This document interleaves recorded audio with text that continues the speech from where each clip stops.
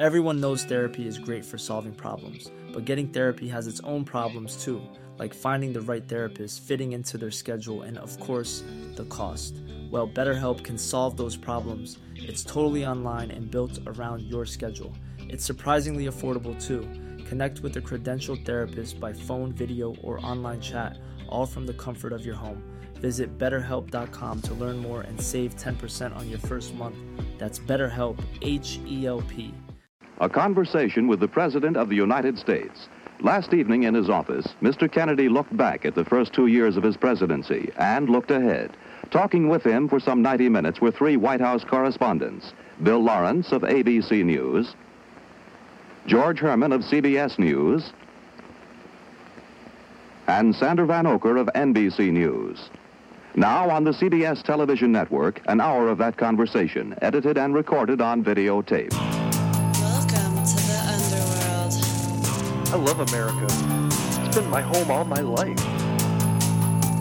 Ladies and gentlemen, the very word secrecy is repugnant in a free and open society. And we are, as a people, inherently and historically opposed to secret societies, to secret oaths, and to secret proceedings. In America, they watch you and they track your every move. They're even putting poison in your food. In America, the people are too blind to see the truth. But it's too late, and there's nothing we can do. In America, just watch your favorite show and watch the news, so they can pre-program you with your views. In America, obey the law, support the troops, and just get back, cause there's nothing we can do. I love America. It's been my home all my life. If you don't know the past, you're only doomed to repeat it. Welcome to Public Access America. This is your history. This is your country. This is America. Join us in listening to some of history's, America's best speeches. Created by Jarcodes Productions. Go back in time with us right now on Public Access America. As you look back upon your first 2 years in office, sir, has your experience in the office matched your expectations? You had studied a good deal the power of the presidency, the methods of its operation. How has this worked out as you saw it in advance? Well, in the first place, I think the problems are more difficult than I had imagined they were. Secondly, there's a limitation upon the ability of the United States to solve these problems. We are involved now in the Congo in a very difficult situation. We've been unable to secure an implementation of the policy which we've supported. We are involved in a good many other areas. We are trying to see if a solution can be found to the struggle between Pakistan and India, with whom we want to maintain friendly relations. Yet they're unable to come to an agreement. There is a limitation, in other words, upon the power of the United States to bring about solutions. I think our people get awfully impatient and maybe fatigued and tired and say, we've been carrying this burden for 17 years. Can we lay it down? Well, we can't lay it down, and I don't see how we're going to lay it down in this century. So that I would say that the problems are more difficult than I imagined them to be. The responsibilities placed in the United States are greater than I imagined them to be, and there are greater limitations upon our ability to bring about a favorable result than I had imagined them to be. And I think that's probably true of anyone who becomes president, because there is such a difference between those who advise or speak or legislate and between the man who must select from the various alternatives proposed and say that this shall be the policy of the United States. Well, it's much easier to make the speeches than it is to finally make the judgments, because unfortunately your advisors are frequently divided. If you take the wrong course, and on occasion I have, the president bears the burden, responsibility quite rightly. The advisors may move on to new advice. Well, Mr. President, that brings up a point that's always interested me. How does a president go about making a decision, like Cuba, for example? The most recent one was hammered out, really, our policy and decision over a period of 5 or 6 days. During that period, the 15 people, more or less, who were directly consulted, frequently changed their view. because whatever action we took had so many disadvantages to it. And each action that we took raised the prospect that it might escalate with the Soviet Union into a nuclear war. Finally, however, I think a general consensus developed and certainly seemed, after all alternatives were examined, that the course of action that we finally adopted was the right one. Now, when I talked to members of the Congress, several of them suggested a different alternative when we confronted them on that Monday with the evidence. My feeling is that if they had gone through the 5-day period we had gone through at looking at the various alternatives, the advantages and disadvantages of action, they probably would have come out the same way that we did. I think we took the right one. If we had had to act on the Wednesday in the first 24 hours, I don't think probably we would have chosen as prudently as we finally did, a quarantine against the use of offensive weapons. In addition, that had much more power than we first thought it did, because I think the Soviet Union was very reluctant to have us stop ships which carried with them a good deal of their highly secret and sensitive material. One of the reasons I think that the Soviet Union withdrew the IL-28s was because we were carrying on very intensive low-level photography. Now, no one would have guessed, probably, that that would have been such a harassment. Mr. Castro could not permit us to indefinitely continue widespread flights over his island at 200 feet every day. And yet he knew if he shot down one of our planes that then it would bring back a much more serious reprisal on him. So it's very difficult to always make judgments here about what the effect will be of our decisions on other countries. In this case, it seemed to me that we did pick the right one. In Cuba of 1961, we picked the wrong one. I'd like to go back to the question of the consensus and your relationship to the consensus. You have said, and the Constitution says, that the decision can be made only by the President. Now, what was your relation to the consensus? Did you form no opinion until a consensus appeared, or were you part of forming the consensus? And had you disagreed with it, what then? Well, I think that, you know, that old story about Abraham Lincoln in the cabinet. He says, all in favor say aye, and the whole cabinet voted aye, and then all opposed no, and Lincoln voted no, and he said the vote is no. So that naturally the Constitution places the responsibility on the President. There was some disagreement with the course we finally adopted, but the course we finally adopted had the advantage of permitting other steps if this one was unsuccessful. In other words, we were starting, in a sense, at a minimum place. Then, if that were unsuccessful, we could have gradually stepped it up until we had gone into a much more massive action, which might have become necessary if the first step had been unsuccessful. I would think that the majority finally came to accept that, though at the beginning there was a much sharper division. And after all, this was very valuable because the people who were involved had particular responsibilities of their own. Mr. McNamara, Secretary of Defense, who therefore had to advise me on the military capacity of the United States in that area, the Secretary of State, who had to advise on the attitude of the OAS and NATO, so that, in my opinion, the majority came to accept the course we finally took. It made it much easier. The Cuba of 1961, the advice of those who were brought in on the executive branch was also unanimous, and the advice was wrong. So that, and finally, and I was responsible, so it finally comes down that no matter how many advisors you have, frequently they are divided, and the President must finally choose. The other point is something that President Eisenhower said to me on January 19th. He said, there are no easy matters will ever come to you as President. If they're easy, they will be settled at a lower level. So the matters that finally come to you as President are always the difficult matters, or matters which carry with them large implications.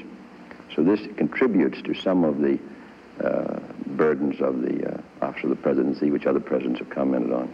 During the Cuban crisis, there was some problem that you're apparently familiar with and bored with by now, about the possibility of a president talking in very private and secret conversations with his advisors, and that somehow leaking out. Do you think that this is going to inhibit the free, frank flow of advice that every president has to have? No, I think it's unfortunate when there's sort of conversations, but there are, 1,300 reporters accredited to the White House alone.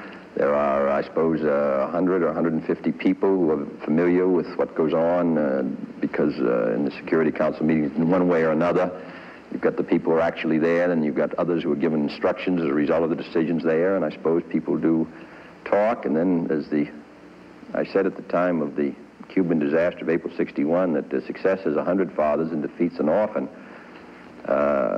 I suppose when something goes well, there's more tendency to talk at all levels. And frequently the reports are inaccurate. I would say the security is pretty good at the National Security Council. It's unfortunate when it's breached. Is it true that during your first year, sir, you would get on the phone personally to the State Department and try to get a response to some inquiry that had been made? Yes, I still do that when I can, because it's, I think there's a great tendency in government to have papers stay on desks too long. And it seems to me that's one really of a function. After all, the president can't administer a department, but at least he can be a stimulant.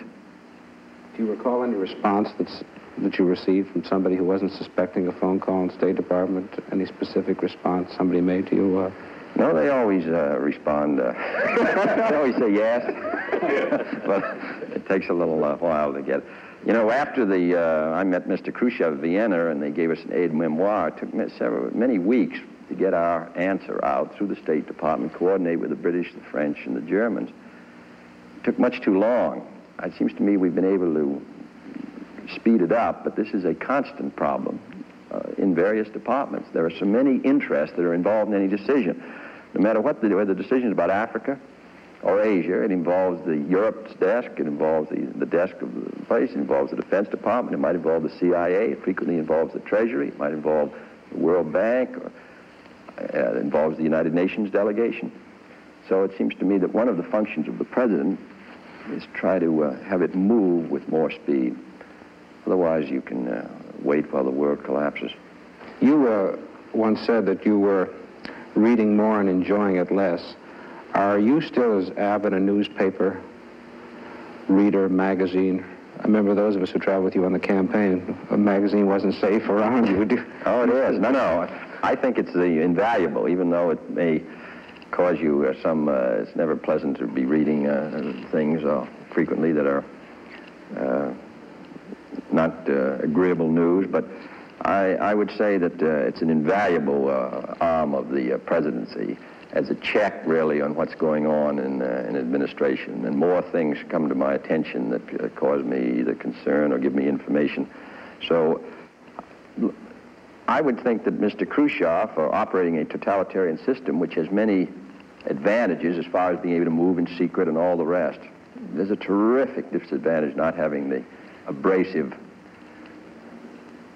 quality of the press applied to you daily to an administration. When you have, even though we never like it, and even though we don't, even though we wish they didn't write it, and even though we disapprove, there isn't any doubt that we couldn't do the job at all in a free society without a very, very active press. Now, on the other hand, the press has the responsibility not to distort things for political purposes, not to just take some news in order to prove a political point. It seems to me their obligation is to be as tough as they can on administration, but do it in a way which is directed towards getting as close to the truth as they can get, and not merely because of some political motivation. Mr. President, in the light of the election returns, which at the congressional level at least were certainly a defeat for the Republican hopes, how do you measure your chances for significant success domestically in the Congress just ahead? Well, I think we'll be in about the same position of the last 2 years. I think that, as I say, what we have that's controversial will be very closely contested. Did the complexion of the House change a little bit by these shifts? I would say it's slightly against us more than it was. We're not quite as good shape as we was for the last 2 years, but we're about where we were the last 2 years, which means every vote will be 3 or 4 votes either way, winning or losing. Do you have a very crucial vote at the outset on this Rules Committee fight again, do you think? And I hope that the Rules Committee is kept to its present number, because we can't function if it isn't. We might as well, we're through if we lose, if they try to change the rules. Nothing controversial in that case would come to the floor of the Congress. In other words, the program, in my opinion, would be emasculated. As a young congressman, sir, you voted to impose a 2-term limitation on presidents. Now that you've held the office for a while and also observed its effect on President Eisenhower's second term, would you repeat that vote even if the amendment did not apply to yourself? Yes, I would. I know the conditions were special in 47, but I think 8 years is enough. And I'm not sure that a president, if he's, in my case, if I were reelected, that you're at such a disadvantage. There aren't many jobs. That isn't the power of the presidency, patronage at all. They're filled in the first month. Most of those jobs belong to the members of the Congress anyway, so patronage isn't a factor. I think there are many other powers of the presidency that run in the second term as well as the first. Well, Mr. President, on that point, the fact is President Eisenhower has great influence today in the Republican Party and therefore in the country, and has great influence in foreign policy. He doesn't even hold office. In some ways, his influence is greater to some degree. So that, and the same is really true of also of President Truman, President Hoover. I don't think that it depends on the influence of a president. It's still substantial in his second term, though I haven't had a second term. I think it is. Are you looking forward to one, sir? Mr. President, on that point, much of your program still remains to be passed by the Congress. There are some people who say that you either do it in the next 2 years or it won't be done should you be elected to a second term. Do you share that point of view? No, in the first place, I think we've got a lot by. I was looking at what we set out to do in January '61 the other day, and on taxes and on Social Security welfare changes and area redevelopment, minimum wage, the Peace Corps, the Alliance for Progress, the and strengthening the defenses, strengthening our space program. We did all those things. The trade bill, not perhaps to the extent in every case of our original proposal, but substantial progress. I think we can do some more the next 2 years. And I would think that there are going to be new problems in 60, if I were reelected in 65, and I don't look at the second term as necessarily a decline. I don't think that at all. In fact, I think you know much more about the position. It's a tremendous change to go from being a senator to being president. In the first months, it's are very difficult. But I have no reason to believe that a president with the powers of this office and the responsibilities placed on it, if he has a judgment that some things need to be done, I think he can do it just as well the second time as the first, depending, of course, on the makeup of the Congress. The fact is, I think the Congress looks more powerful sitting here than it did when I was there in the Congress. But that's because when you're in Congress, you're one of 100 in the Senate or one of 435 in the House. So that the power is so divided. But from here, I look at a Congress, and I look at the collective power of the Congress, particularly to block action, which if it wants to, and it's a substantial power. Mr. President, power like charities, you know, it begins at home. And you seem to have one view of what we need to do at home, and Congress seems to have another view. A lot of money will be appropriated for defense and national security, but there's a certain reluctance to devote money to another form of capital investment, education, and other things like that at home. Is it purely a question of money, or is this religious thing really going to make it impossible for you to get any Education Act passed? Well, education, it's certainly the question of how the funds will be distributed and how they will be shared is one of the factors. The integration question is another matter which comes into it. I think that, Thomas Jefferson once said, to expect the people to be ignorant and free is to expect what never was and never will be. Here we're going to have twice as many people trying to go to college in 1970 as 1960. That means we have to build as many buildings in 10 years as we built the whole 160 years of our country's history. Then you've got these millions of young boys and girls who are dropping out of school, who are unskilled at a time when skilled labor is needed and not unskilled. So we need money for vocational training to train them in skills, to retrain workers, to provide assistance funds for colleges, and then to provide assistance to those who are going to get doctorates, higher advanced in engineering, science, and mathematics. We have a severe shortage there, and yet we're asking for space, defense, and all the rest. The Soviet Union is concentrating on this. So all this requires funds, but it's all in controversy. Some people feel the federal government should play no role, and yet the federal government, since the Land Grant Act and back to the Northwest Ordinance, has played a major role. I think the federal government has a great responsibility in the field of education. We can't maintain our strength industrially, militarily, scientifically, socially without very well-educated citizenry. And I think the federal government has a role to play. So we're going to send up a program. Unfortunately, because of the fact, as you mentioned, and other reasons, we've come close to getting assistance to education passed, but we haven't been successful. Mr. President, is your problem of getting an education bill through this year made more difficult by the events in Oxford, Mississippi, and the use of federal troops there? Yes, I think so. Well, I think so. How will you combat this new Well, as I say, we've got this is a case of where we've come very close. President Eisenhower came close. We came close once. We got a bill through the House, through the Senate, almost through the House. We didn't get it. And another time for higher education through the Senate, the House, and then failed. The conference failed. Now Oxford, Mississippi, which has made this whole question of the federal government and education more sensitive in some parts of the country. I suppose that's going to be a factor against us. I don't really know what other role they would expect the President of the United States to play. The court, made up of Southern judges, determined that it was according to the Constitution Mr. Meredith go to the University of Mississippi. The governor of Mississippi opposed it, and there was rioting against Mr. Meredith, which endangered his life. We sent in marshals, and after all, 150 or 60 marshals were wounded one way or another out of 400 or 500, and at least 3/4 of the marshals were from the South themselves. And then we sent in troops when it appeared that the marshals were going to be overrun. I don't think that anybody who looks at the situation could think we could possibly do anything else. But on the other hand, I recognize that it's caused a lot of bitterness against me and against the national government in Mississippi and other parts. And though they expect me to carry out my oath, Constitution, and that's what we're going to do. But it does make it more difficult to pass an education bill. But I think we shouldn't penalize this great resource of our youth for all these reasons. Instead, we ought to do the job and get these schools built, these teachers compensated, and higher education available to all these boys and girls. And every time I drive around the country, that's all you see are 6 and 7 and 8 and 9-year-old children who are going to be pouring into our schools and colleges. And every governor will tell you that's his major problem, providing educational facilities. Well, the national government has a responsibility. If we could return for a moment to this subject of the president's responsibility in foreign affairs. Now, when some congressmen disagreed with your course of action over Cuba on that Monday, the responsibility you had by the Constitution was very clear.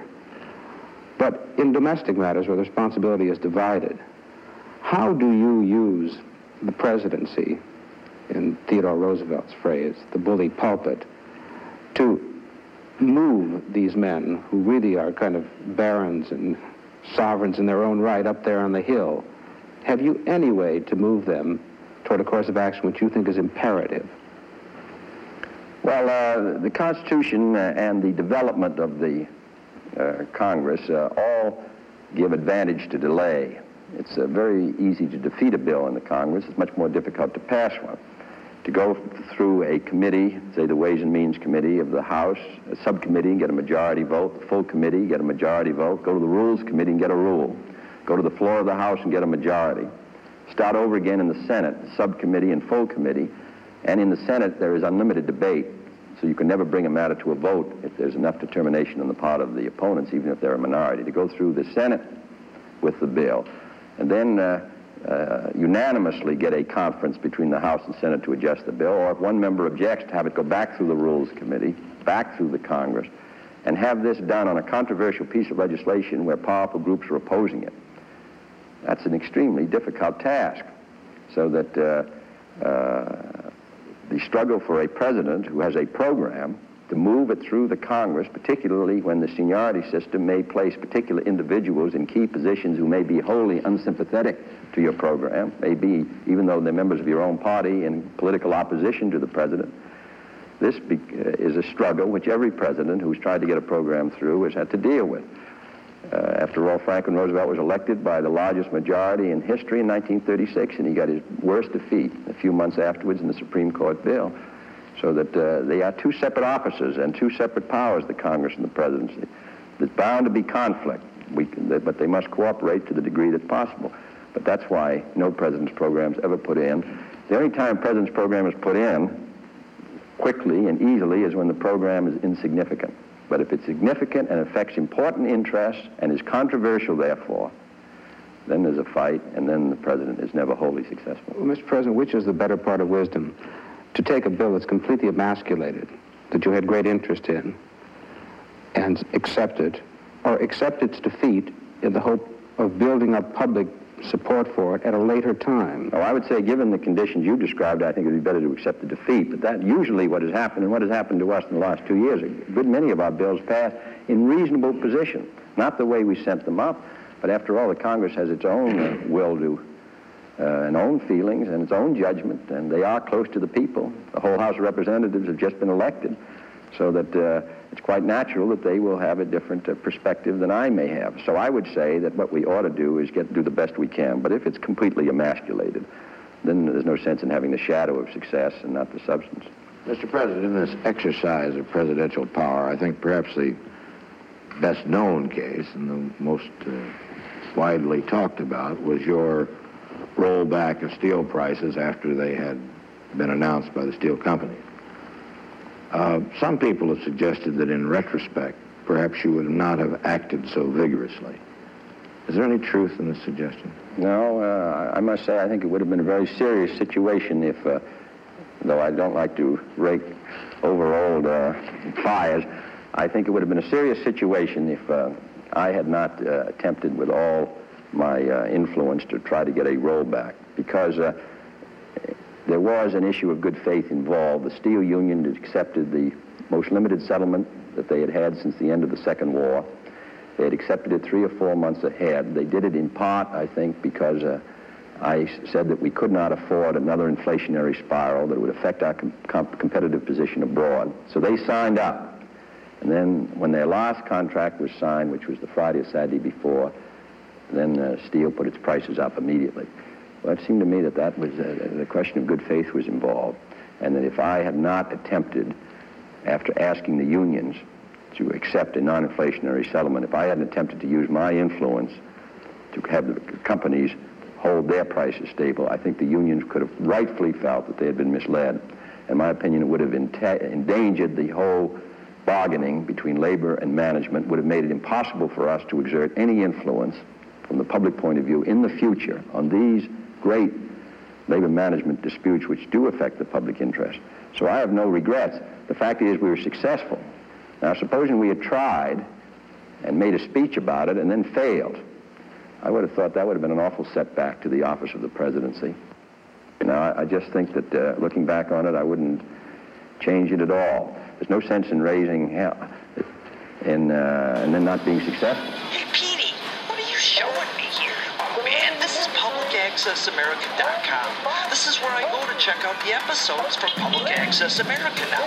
You can read descriptions and see videos and even more right here on my phone. What's a phone? A phone is a device that allows you to interact with the rest of the world. And what's a .com? A .com is a website that allows other people in the world to put up content that we can check out every day, like PublicAccessAmerica.com. Are you a German spy? Because this sounds like technology. I'll tell you what, just click on the Best Buy banner on PublicAccessAmerica.com. There you go. And now you can shop from hundreds of items. Let's get you maybe a phone or a tablet, or maybe even a PC, so you can check out Public Access America everywhere on iTunes and Stitcher and YouTube and TuneIn Radio and even PublicAccessAmerica.com. Wow, this is great. Now I'm a German spy just like you, Petey. Oh, don't forget the headphones. Your headphones?